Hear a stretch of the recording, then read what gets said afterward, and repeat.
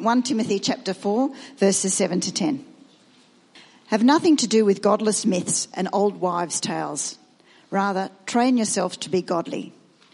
For physical training is of some value, but godliness has a value for all things, holding promise for both the present life and the life to come. This is a trustworthy saying that deserves full acceptance. That is why we labour and strive, because we have put our hope in the living God, who is the Saviour of all people, and especially of those who believe. This is the word of the Lord. All right, hello again. Let's pray as we get into God's word. Heavenly Father, we thank you for your word. You've been so gracious to reveal it to us, that the things of God are not hidden, but are made clear to us through your Son and through your Spirit in the reading of your word. And as we read tonight, we pray you'll please give us open eyes, and your word will speak to us in the way that only God's word can. Amen. Stay in 1 Timothy. We'll come back to that in a moment. But I just want to read you a verse from the first chapter of Ephesians. Right? At the beginning of Ephesians, Paul is writing out a prayer that he prays for the church in Ephesus. And he lists off all these things that he wants them to receive. From verse 18, Ephesians 1, he says, I pray that the eyes of your heart may be enlightened, that you may know the hope to which he has called you, the riches of his glorious inheritance in his holy people, and this, ready, his incomparably great power for us who believe. And then he says this, verse 19, that power that's for us is the same as the mighty strength that he exerted when he raised Christ from the dead. The power that's available to us is the same as the mighty strength that God used when he raised Christ from the dead. That's pretty powerful, right? The power that's in us through the Holy Spirit is the same power that he used when the dead body in the grave got up and walked and moved again. That's exciting. I just want to ask you though, is that your experience? Is it your daily experience where you're just like, the power that rose Jesus from the dead is alive and active in me today? You can raise your hand if you want. It may not be, right? It may not be. And in a world where we constantly ask the question, especially of religions or ideologies, the question is, does this work? Does this work? Is it useful? We turn to Christianity, our faith, and we say, does it work? Is it useful? Apparently there is this power that raised Christ from the dead that's in us, for us, available to us. Is it working? If you're anything like me, and I preach this from a place of humility because I feel this, right? You'd admit that sometimes your spiritual life is stagnant, or at least not what you'd like it to be. You might read the Bible and pray, but you sometimes feel like you're just going through the motions. You know, I better do it because I'm a Christian and it's what I should do. You know you should go deep with God, but really you can't be bothered, right? You're like, I know I should, but there's just no real desire there to do it. Maybe you get more excited about other things than God. Or maybe you get more excited about everything else but God. And in a way, rest assured, because it's common, but common's not good, right? Common doesn't mean it's right. Common doesn't mean that it's okay. If people are feeling spiritually lax or lazy or incomplete, that's not a good thing. It's a sad reality that most of us aren't making the most out of our faith. Scripture tells us that as Christians we should expect a vibrant faith, a faith that works. But often the reality is the opposite, right? And in a world that's constantly asking, does it work? Is it useful? Is it helpful? Is it working in your life? What's that say about Christianity? Well, I reckon it says nothing about Christianity. And it says nothing about Jesus. It says nothing about the power that's available to us. I agree with author G.K. Chesterton when he says this, right? The Christian ideal has not been tried and found wanting. It has been found difficult and left untried. This isn't just talking about non-Christians, right? This is talking about people who are professing Christians, who are believers, who have put their trust in Jesus. They know they're saved. They've read Galatians. They understand that salvation comes through faith and grace. But the ideals found within, it's all right. I'll just sit on my ticket to heaven, thank you. Christian ideal has not been tried and found wanting. It has been found difficult and left untried. And hand on heart, how many of us can actually say we've really tried? That we've really tried to focus and tap into the power that raised Christ from the dead that is available to us. And please don't see this as a guilt trip, right? Because I wrote this sermon yesterday because I just couldn't. Because I'm like, you're just a hypocrite. How are you going to preach this, right? And so God was speaking to me through this whole time. So as I throw these things out there, please understand that I'm not pointing the finger. I'm preaching to us and opening God's word to try to challenge us. And that's what this passage challenges us with today, right? Because the good news is there is a way forward. We don't have to be stagnant. We don't have to be lazy. We don't have to just float along in our Christian life. And as we've probably all experienced at different times, you can experience that power that rose Christ from the dead. And so let's jump into the passage and have a look. Verse 7. Have nothing to do with godless myths and old wives' tales. Rather, train yourself to be godly. Have nothing to do with godless myths and old wives' tales. Rather, train yourselves to be godly. Paul's writing this letter to Timothy. He's a young church leader. And Paul's telling him here, don't get too bogged down in the false teaching that's going on around you. Don't believe it. And actually, don't let it take up too much of your time. You need to focus on your spiritual life, mate. You need to grow yourself. And so his command is, train yourself to be godly. Train. Godliness doesn't happen by accident. It's a result of training, working hard. We probably all know what training looks like. Most of us have probably played a sport or done something that requires training, music or whatever at some point in our lives. But training is practicing a skill over and over and over and over and over and over and over and over again until you get good at it, right? I'll give you a couple of quick examples. Sport. Classic example for training. As soon as you hear training, you think of sport.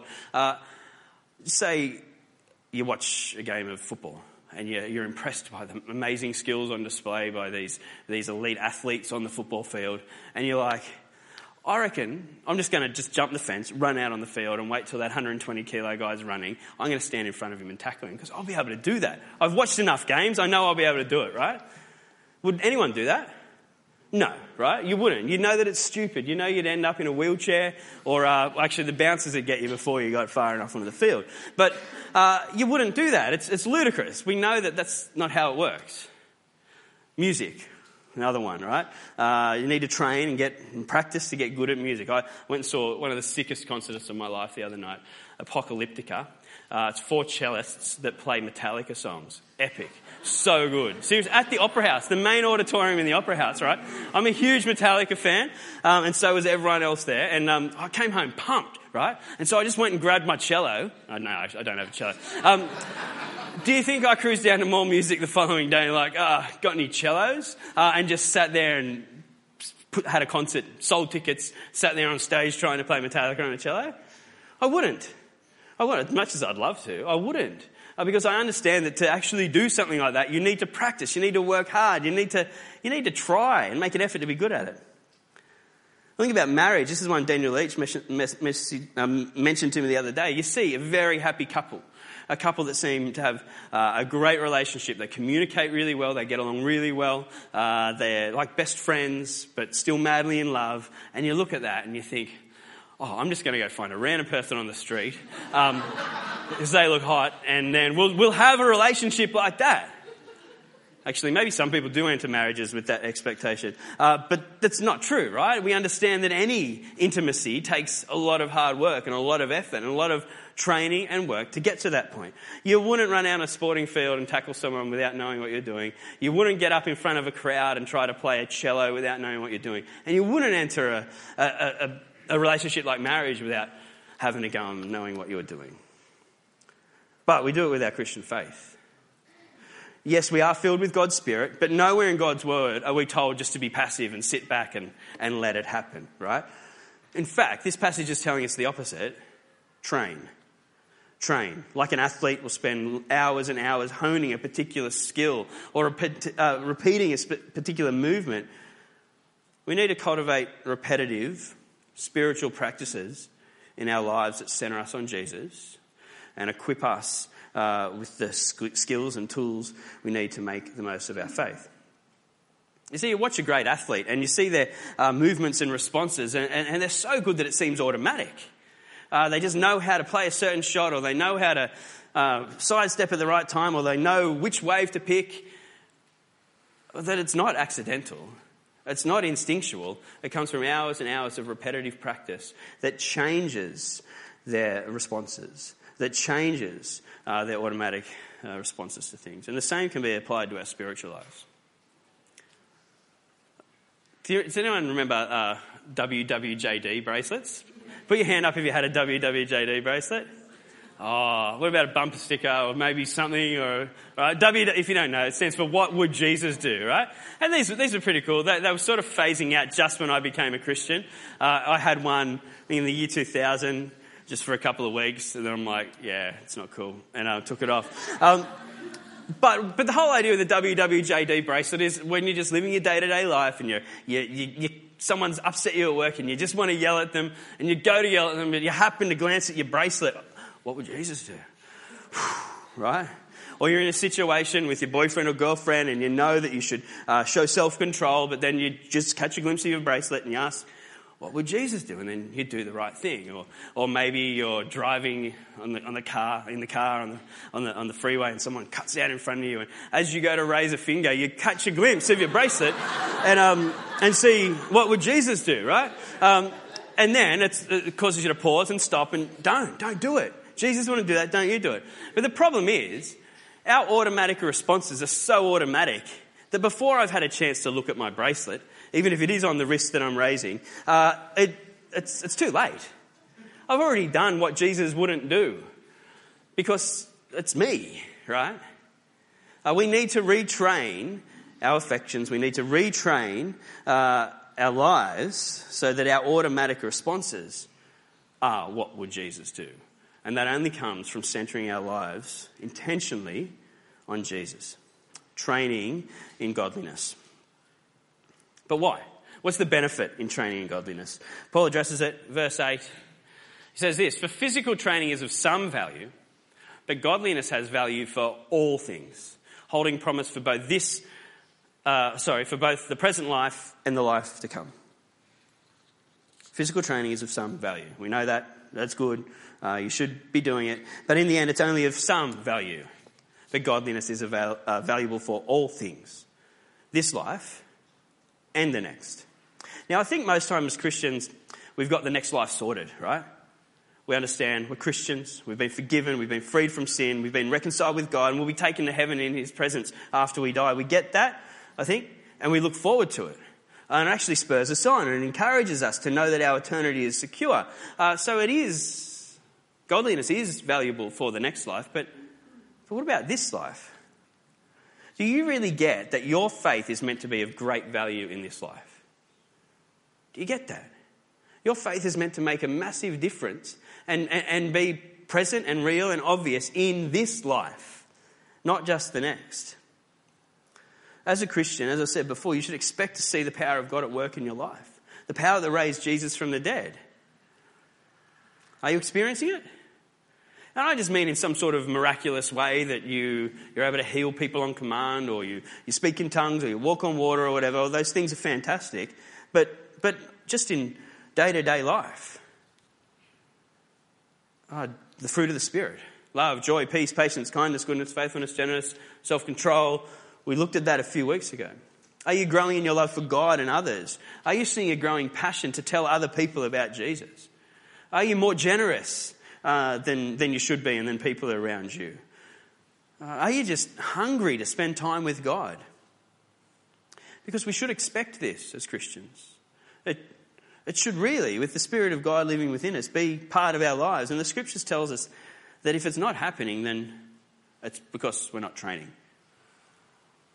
Because when Paul says that training in godliness is helpful in all things, he means all things. This means it's valuable in your friendships. It means it's valuable in your marriages, your workplaces, your emotional well-being, your parenting, your financial management, your social life, your health, the way you love and care for others, your happiness, your fulfillment, your education, and the world around you. Not that if you love Jesus, everything's going to be all right. He doesn't promise that we'll be rich and happy and healthy and everything will go well. No, he still says life's going to suck at times. But if you've trained in godliness, if you're centered on Jesus, you have a true sense of what is eternal and what is temporary. And the way you're able to respond and react to the things around you will dramatically change. And this training in godliness is valuable for this life right now. Training in godliness is valuable for all things. What's our motivation? Really important to remember this, right?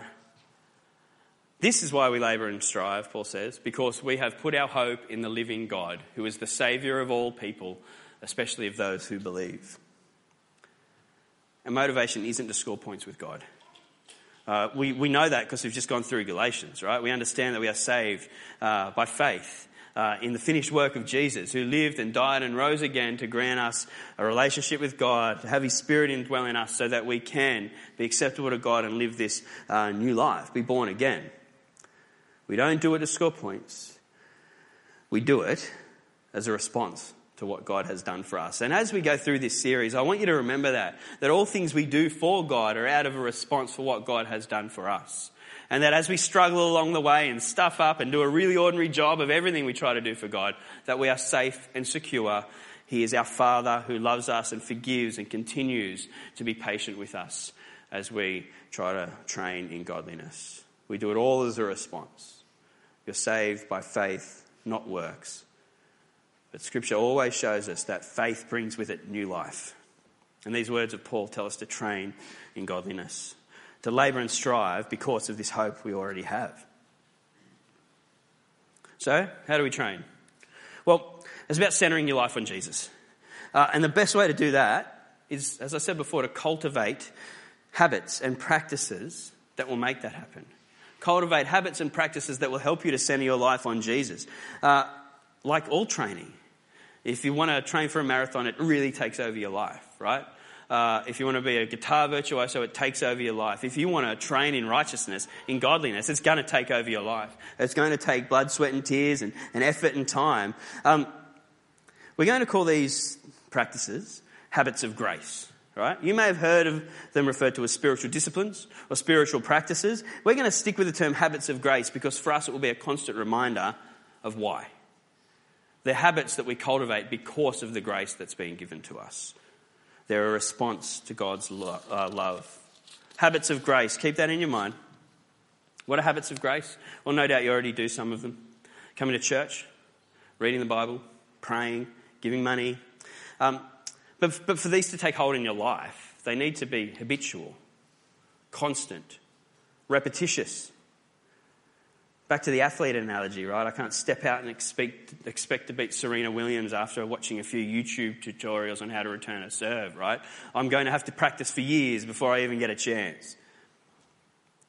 It takes years of practice and training, but no doubt the thing on your mind, as it is on mine, is like, yeah, sick one, where's it all going to fit in? Which brings me to this room. Has anyone noticed my awesome room? I have a blister on my thumb from painting it. Shows how much manual labour I do. Right? So from now until Christmas, we'll be preaching through a series called Prepare Him Room. Prepare Him Room. It's a long Christmas series, right? I got the title from the line in the Christmas Carol, Joy to the World. Probably know it, right? I'm sure you'll froth on Christmas carols. But there's a line in that carol that says, let every heart prepare him room. This lyric makes us think of the first Christmas. Mary in labour, wandering the streets of Bethlehem, looking for a place to give birth, but there's no room in any of the local inns. And finally, a kind member of the community welcomes her in and prepares a stable for Mary to bring the Son of God into the world. It's an amazing story. Now think of your heart, right? As we move into Christmas, is there room in your heart for the Son of God? Is there room in your life for the Son of God? And so this room, I don't know if visualising things helps, right? It helps me. This room represents your heart, cluttered with misplaced affections and general busyness, right? To cultivate habits of grace and to let Jesus in, we need to make space. Just as we clear out the space when grandma's coming to stay, or when your wife's coming home from hospital with a baby and you haven't cleared out the spare room yet to put the baby in it. Don't do that, by the way. So we want to go on a journey together at 5 p.m. church to equip and train us in godliness through cultivating habits of grace. And so each week, items from this room will be removed, symbolically removed, as we learn to grapple with different spiritual practices that are going to force them out. Right? We'll remove an item each week as we learn about a spiritual practice that will take its place and offer you a lot more power and grace and life. Here's a glimpse of what we'll be looking at. Each week, we're going to have a look at a piece of clutter in our life and a habit of grace that will replace it. So what we'll be looking at: food and fasting, worry and prayer, media saturation, Bible reading, identity and rest, sexualization and purity, self-talk, meditation, greed, giving, consumerism, simplicity. These things take up time and energy, right? And you may look at your life and think, I can't afford the time and energy to practice these habits of grace. And I get it. But you'll come to see throughout the series that you can't afford not to. Why? Well, because the life and joy that you receive through a deep relationship with Jesus is what you're created for. And anything else is just going to continue to be a poor and empty substitute. As you draw closer to Jesus, you'll gain greater vision than what the media gives you, greater fulfillment than food, greater peace than worry, a more stable identity than your career or vocation, deeper intimacy than sex offers, a more beautiful you than even the most positive self-talk can provide, greater power than greed can give you, and a fuller life than consumerism. And all this clutter is just taking up space in your head and your heart so that you won't let Jesus in. So the takeaway tonight: train yourself in godliness by cultivating habits of grace. We're going to unpack this over the next 10 weeks. But this week I want you to ask yourself this question, right? Is my faith working? Am I experiencing the power of God in my life? And to what extent? And then take inventory of your life. Have a look at your room. What do you need to clear out to make space? Some resources. There's 2 books that are good: The Spirit of the Disciplines, Celebration of the Disciplines. I'll stick them up here. You can come have a look. Please don't take them. But if you want a copy, let me know and I might do a bulk order if enough people want them. There'll also be community group studies that'll be going along with it. But at NBC, we want you to find a deep satisfaction in Jesus. We're not about bums on seats. We want you to find a deep satisfaction in Jesus. We want your faith to work and to be a blessing to you and the world around you. And so with that in mind, I'm going to read to you another one of Paul's prayers from the beginning of Philippians. And as your pastor, I've set a reminder in my phone. I'm committing to praying this for you as a church every single day through the rest of this series, right? For the next 10 weeks or whatever. I want to pray this prayer for you as my church, as Paul prayed for the Philippians. And maybe you'd like to do the same for you and your church. And here's the prayer. This is my prayer. This is Paul's prayer for the Philippians, my prayer for you, that your love may abound more and more in knowledge and depth of insight, so that you may be able to discern what is best and may be pure and blameless for the day of Christ, filled with the fruit of righteousness that comes through Jesus Christ, to the glory and praise of God. Amen.